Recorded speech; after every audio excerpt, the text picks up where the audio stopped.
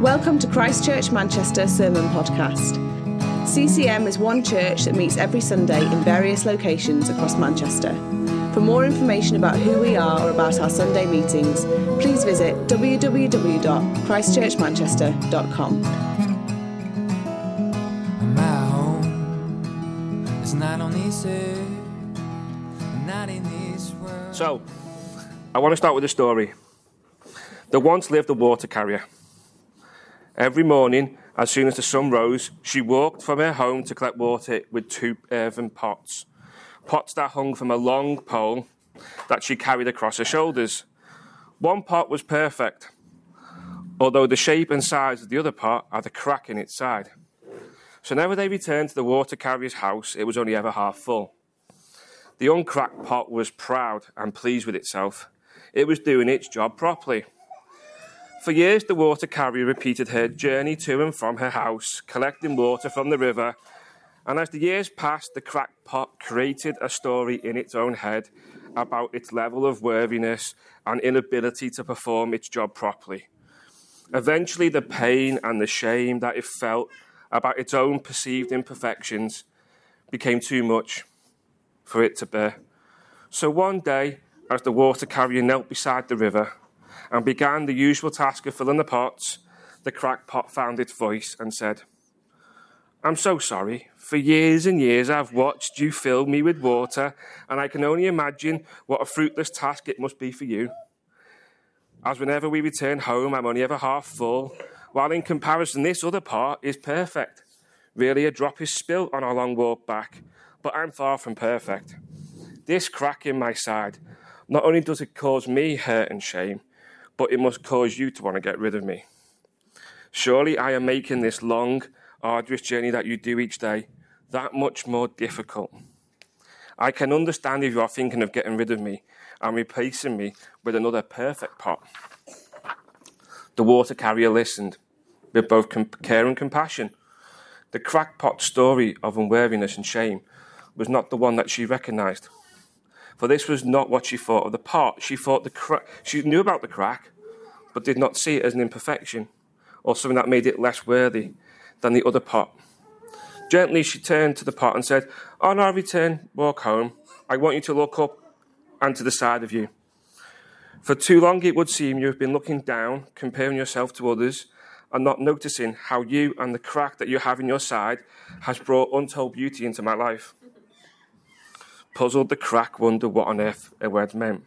She seemed to be suggesting that its story of lack, unworthiness, and shame was in some way faulty. As to how this could be, it couldn't understand. However, the cracked pot trusted the carrier. It occurred to it that in all the time it had journeyed with her, she had never had a harsh word, never scorned at it, never laughed at it, but had always shown a sense of gratefulness and care, even when filling it with water. So on the return journey, it listened to the water carrier's words. It looked out. In its former depressed state, it had not noticed that along the path that they travelled, there was a dazzling array of beauty, colour, and life. The water carrier, in her wisdom, knowing of the crack in the pot side, had sprinkled seeds along the path. These seeds were watered every day as a result of the crack in the pot. And that path that had once been barren and devoid of life was now coloured in beautiful wildflowers. Now the cracked pot understood. Now the cracked pot began to see in itself a new light. Now it understood it had been telling itself a faulty story. If its experience of being a cracked pot was going to change, then it would need to change the story it was telling itself. So this morning we're continuing our series on the path of discipleship. And our text comes from Luke 9:22-25. And it'll appear on the screen in a moment. So Jesus was speaking to the disciples about who he was and asking them questions. And then we read these profound words. And they seem negative words. They seem, similar to how the cracked pot saw life. And Jesus says, "The Son of Man must suffer many things and be rejected by the elders and chief priests and scribes and be killed and be raised the third day." Then Jesus said to them all, "If anyone desires to come after me, let him deny himself and take up his cross daily and follow me. For whoever desires to save his life will lose it, but whoever loses his life for my sake will save it.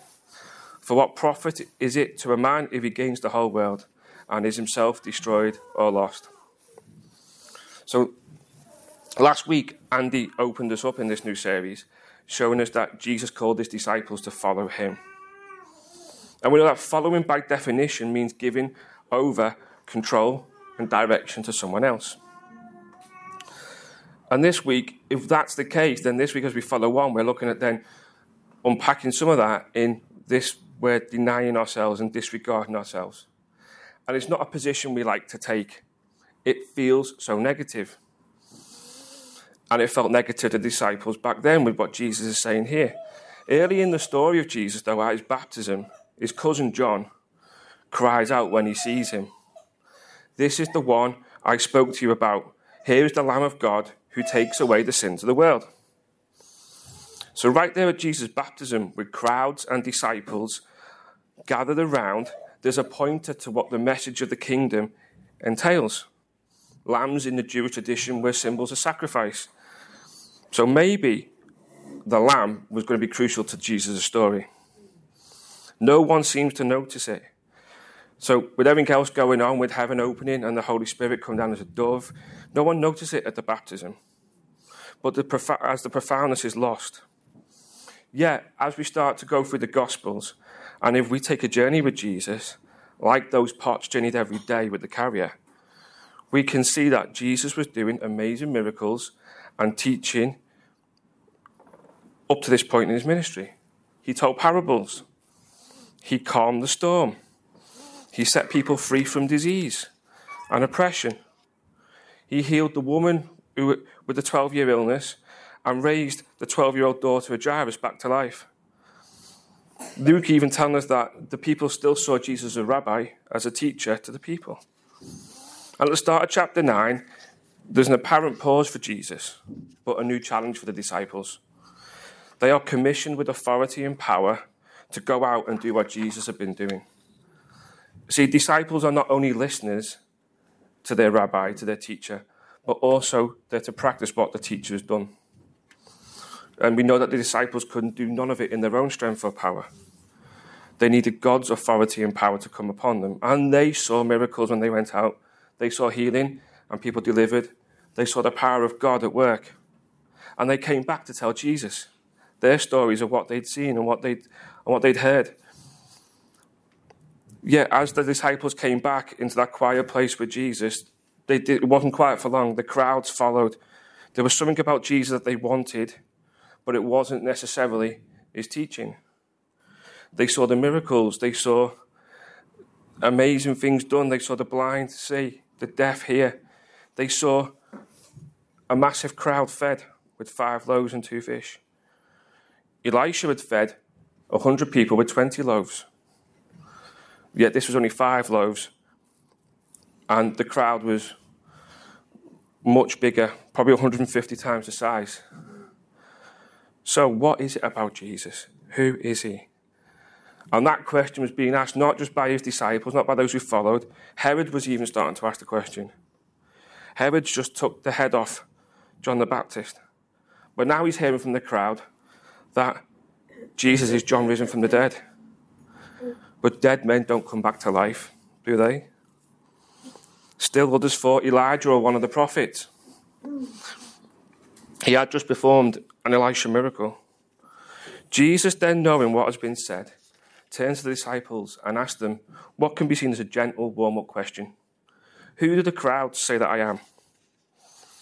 The disciples know they've been hearing it. They've been hearing the crowds. John the Baptist, they say, or Elijah, or one of the prophets. But that's easy.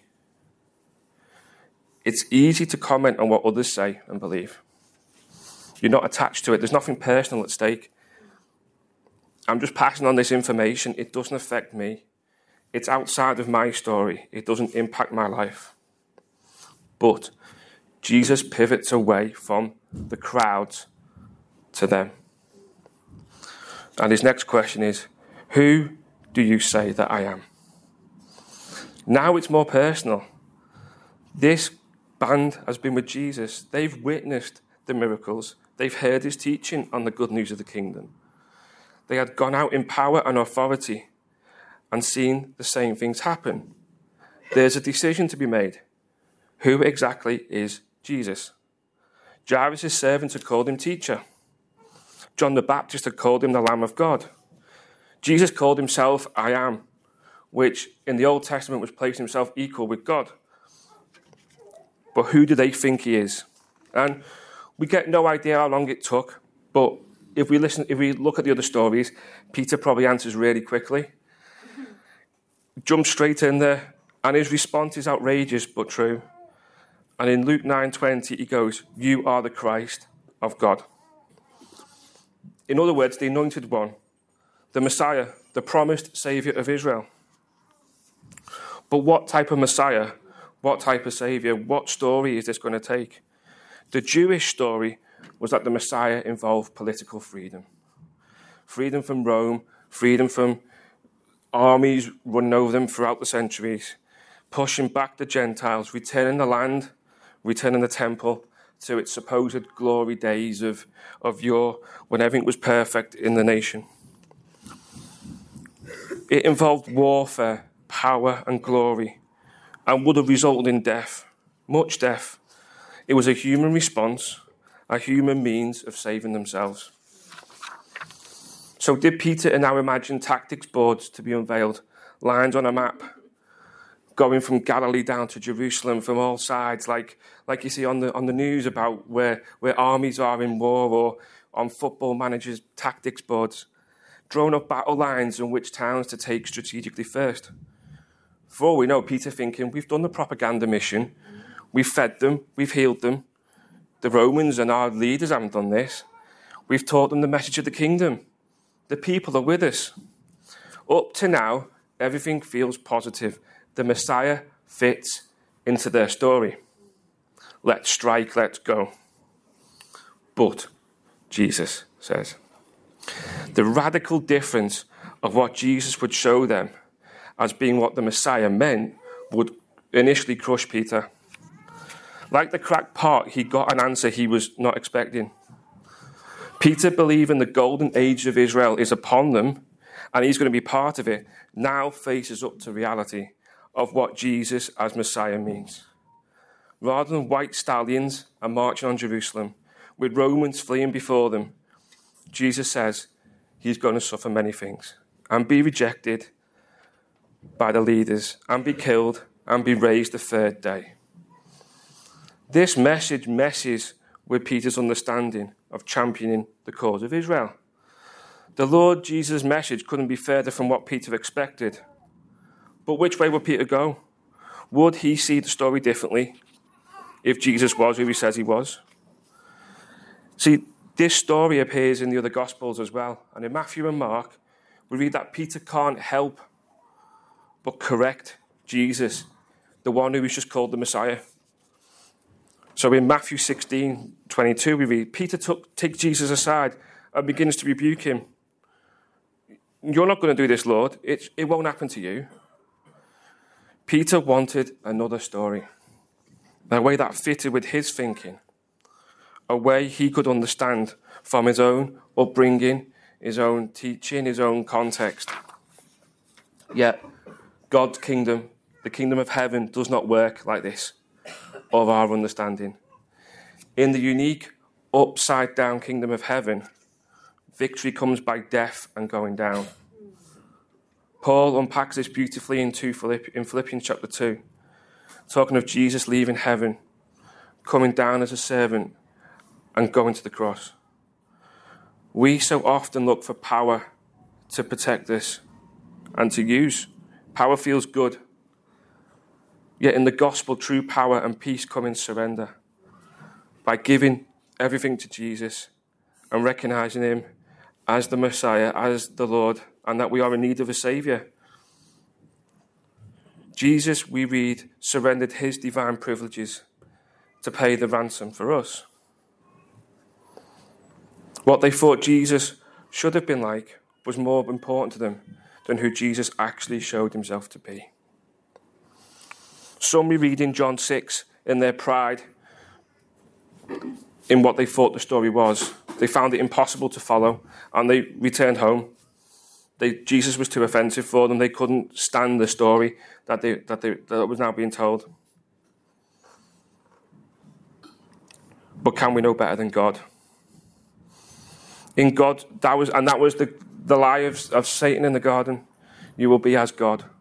You will have a greater part in the story. In God's story, we may struggle to understand.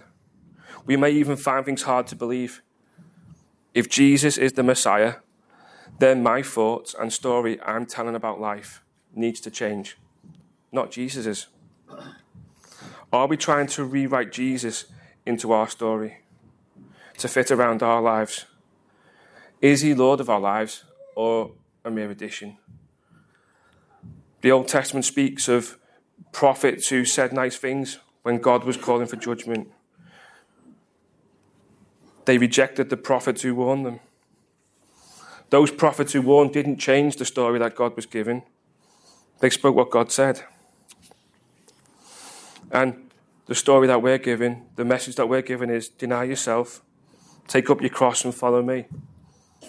Repent, turn around, confess Jesus as Lord. And we are in his story and in need of a saviour. Get in line, die to self, live life in the shadow of the cross daily. Do that by the power of the Spirit. If Christ has died for our sin, if Christ is risen and has conquered death, if we know Christ will come again and raise his church to new life with him, then we have to recognise the story is his, not ours. We are not in control.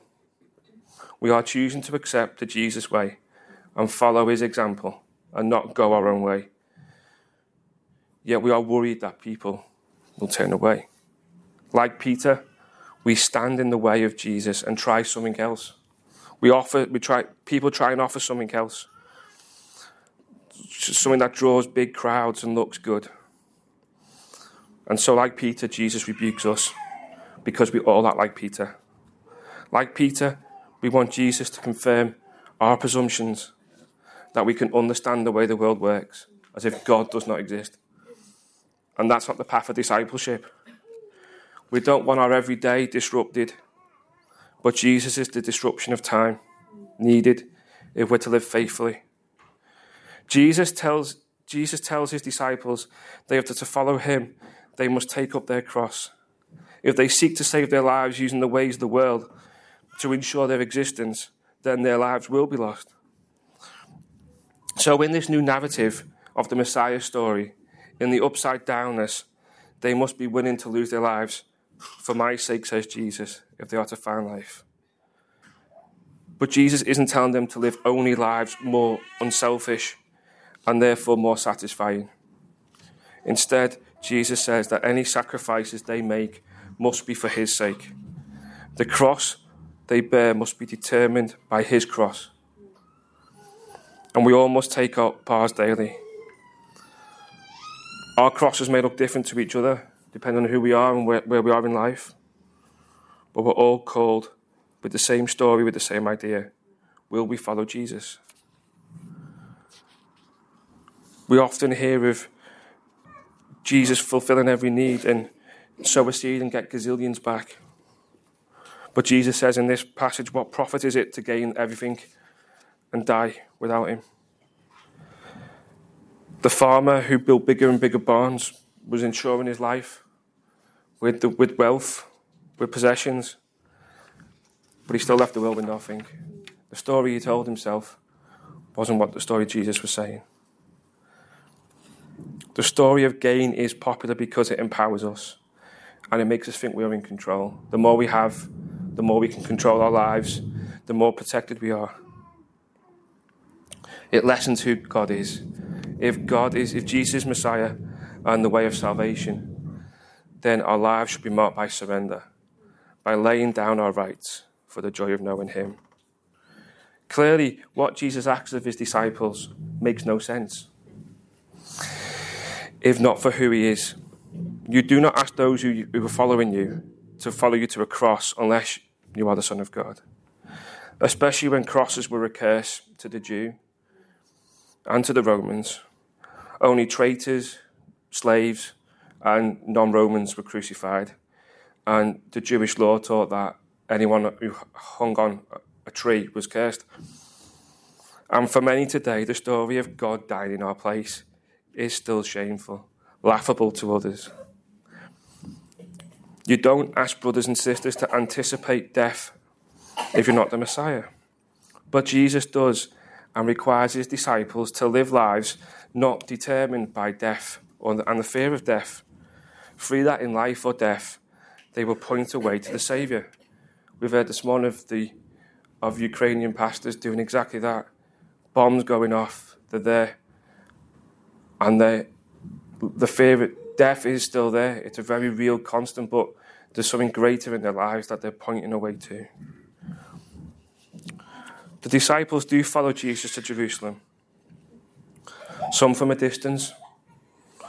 One betrays, one denies. The others run away for a while. However, Jesus fulfills everything from his story. Death is put to death. Sin is crushed.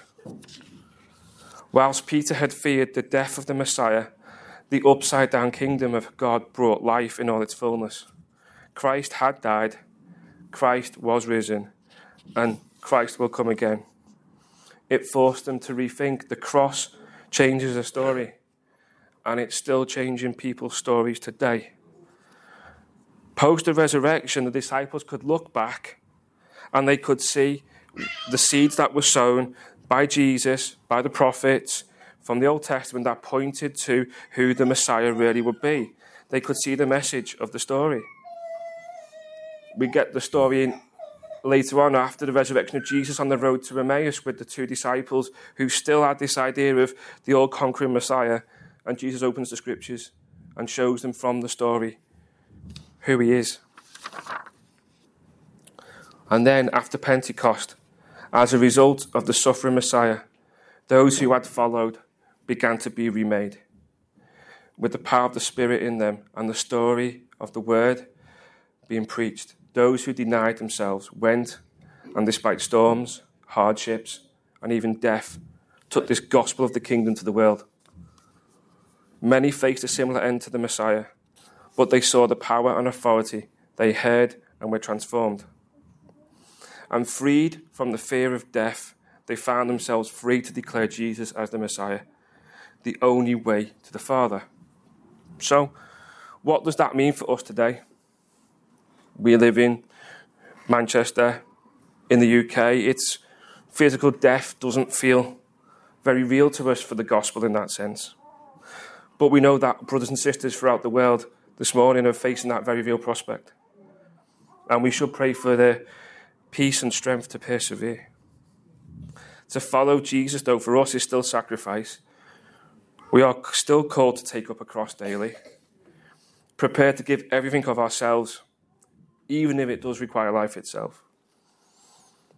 That end may not be required of us, but are we prepared to put to death our own self, our own thoughts, our own presumptions?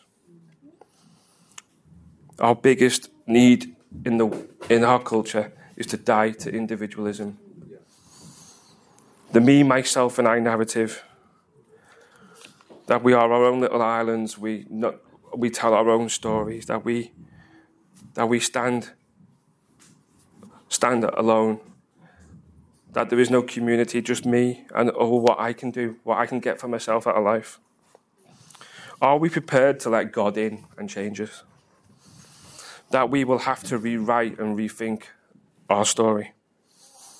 Are we worried about what denying ourselves might mean for our relationships, for our time, even for our bank balance, for our jobs, for where we go and what we do with our leisure time on holidays and things? Have we seen the power of Jesus, but don't want to let go of long-held ways of thinking, ways of doing life that we've built up over the years, ways that we project ourselves, project our stories we tell about ourselves? Ultimately, do we see denying ourselves as going without? Do we understand denying ourselves being like a never-ending diet where all chocolate cake is banned? So you can't have anything tasty. All we have left is the choice of school canteen, steamed cabbage and broccoli. But I don't think that's what it means. We're called to choose something else. It's choosing Jesus and his way. It's coming back and looking at Jesus and his story and seeing the wonder and beauty of how he stood in our place, the place that we deserved, and taking it upon himself. And as Jesus went down to pay the price, we must also go down. We have to die to ourselves, to surrender to Jesus, to not put ourselves first, called to get out the way and let Jesus lead, called to point to the Messiah and not act as gatekeepers, called to allow the Messiah to step into the mess and do his work in people, to see change in ourselves and in others as a celebration of the goodness of God. That coming to Jesus means we will change. That means we think differently, see his story and who he is as he really is, and to pick it up daily. Peter, we know, was challenged to think differently. At first, he failed.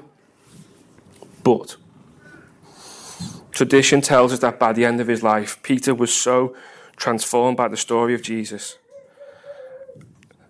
that when he faced crucifixion, he has to be crucified upside down because he wasn't worthy of the same death as his Saviour. The one who would rebuke Jesus for saying this was the way to go now sees that as part of his story. And that maybe because of this and what else he did, he's saying, he is greater than I am. He must increase, I must decrease. Peter was transformed by Jesus. And at the end, Peter wasn't looking to fight. He wasn't chopping ears off. He wasn't fearing waves or the questions of a servant girl. He wasn't afraid of being seen eating with non-Jewish believers. He kept reevaluating and repenting in his story, considering the situations and storms that came against him, and always in light of Jesus' story. He realized that Jesus was in control, working everything for good, but not always how he thought good looked like. Good at times looks the opposite of what the world sees, of what we ourselves think is good. But if we are to be true followers of Jesus, life in Christ is found when we lose ourselves and cling to Jesus. And our lives should be ones of constantly reevaluating ourselves before the claims of Jesus, to help us on the way, to show us where we need to change our thinking, where we need to grow, where we need to change our ways, what things to put down and what things to pick up. We need to place our addictions, our illnesses, our heartbreak under him. We need to pick up self-control, patience, kindness, as a result of allowing the Spirit and Word to work within us. So in this life of Christ, is it only about right thinking? Belief and thinking are essential. We know this. Disregarding or denying ourselves is made clear in Scripture. But right understanding needs to lead to right action. Our faith should lead us to good works. I've been reading a book it's called The Spacious Life by Ashley Hales, and she's talking about the goodness of gathered community, about church gathering together. And she writes, we say we want community, but we really like the feeling of community more than the work it requires. We expect community to do something for us, but we're really willing to sacrifice for it. Often we're unwilling to accept the constraints and our personal preferences for the good of our neighbour. But unless we do, we're not living into the spacious life. We often opt for self-improvement plan instead of being built into the house of God. Just as an aside, self is often what the problem is. So why look to self to improve self? We should be looking out. The pot looked out. Rich community in the church builds and grows only through constraint. It happens slowly. It takes years for some things to be dealt with. And we carry things for years that we wish we didn't have to carry. We have to stick around, live with each other, forgive each other, choose to spend time together, rather than making the best choice for one individual, ourselves. We want church to look like community, but to be like that, we must limit ourselves. We disregard ourselves by choosing to show up at times we'd rather not. Like when there's a semi-final of the Champions League on and, there's a prayer meeting. I'm guilty of that. I chose football over prayer meeting. I admit it. We limit ourselves when we give time to listen, to talk and pray. We deny ourselves when we participate weekly, even when we don't feel like it. We disregard ourselves by giving financially. We limit ourselves by setting up on a Sunday morning, helping in kids' work, pouring coffee, tidying up. And this isn't a list of legals. This is how, in Christ, when we are changed and we do things not because we're doing them to earn them. We know that he sacrificed, and our sacrifice, however small, is for him. We deny ourselves by learning from others, much different to ourselves. We disregard ourselves by sharing our life with people. We deny ourselves when, after many years of following Jesus, we are open still to repentance, to confession, still wanting to lean into his story and what it means for us. Wonderfully, this is the economy of the kingdom. This is the way of Jesus. We give and find ourselves filled. We lose and yet find gain. We are weak, but he is strong. And as the years go by, we are being formed together with Jesus as our protection and leader who holds us all together. Yet to find this community, we've got to give up our lives as being our own. Pursuing the radicalness of Jesus and his way, we become a people joined together. It's not easy. At times the journey is hard, and we face Peter moments. And which story will we choose? Which story will we turn to in that moment? Will we turn to ourselves, or will we turn to Jesus and his story? As we draw to a close, which story do we fall back on then? The one where Jesus is who he says he is? Or the one where Jesus is an addition? We think we can live life without him until we're in trouble, and then, Lord, help me in this moment.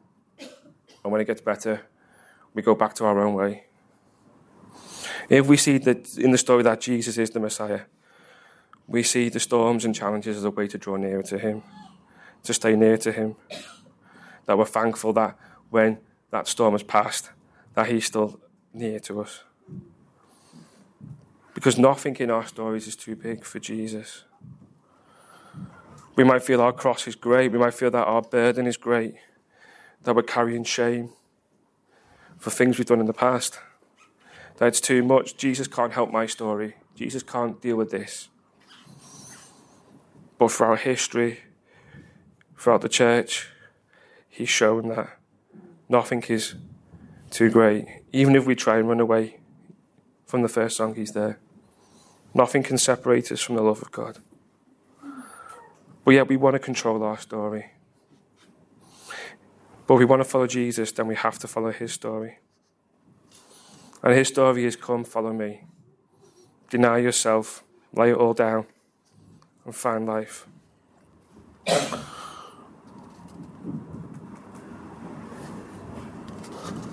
Is Jesus' story the one we're following? Are we being disciples and looking to him as the author and finisher of the story?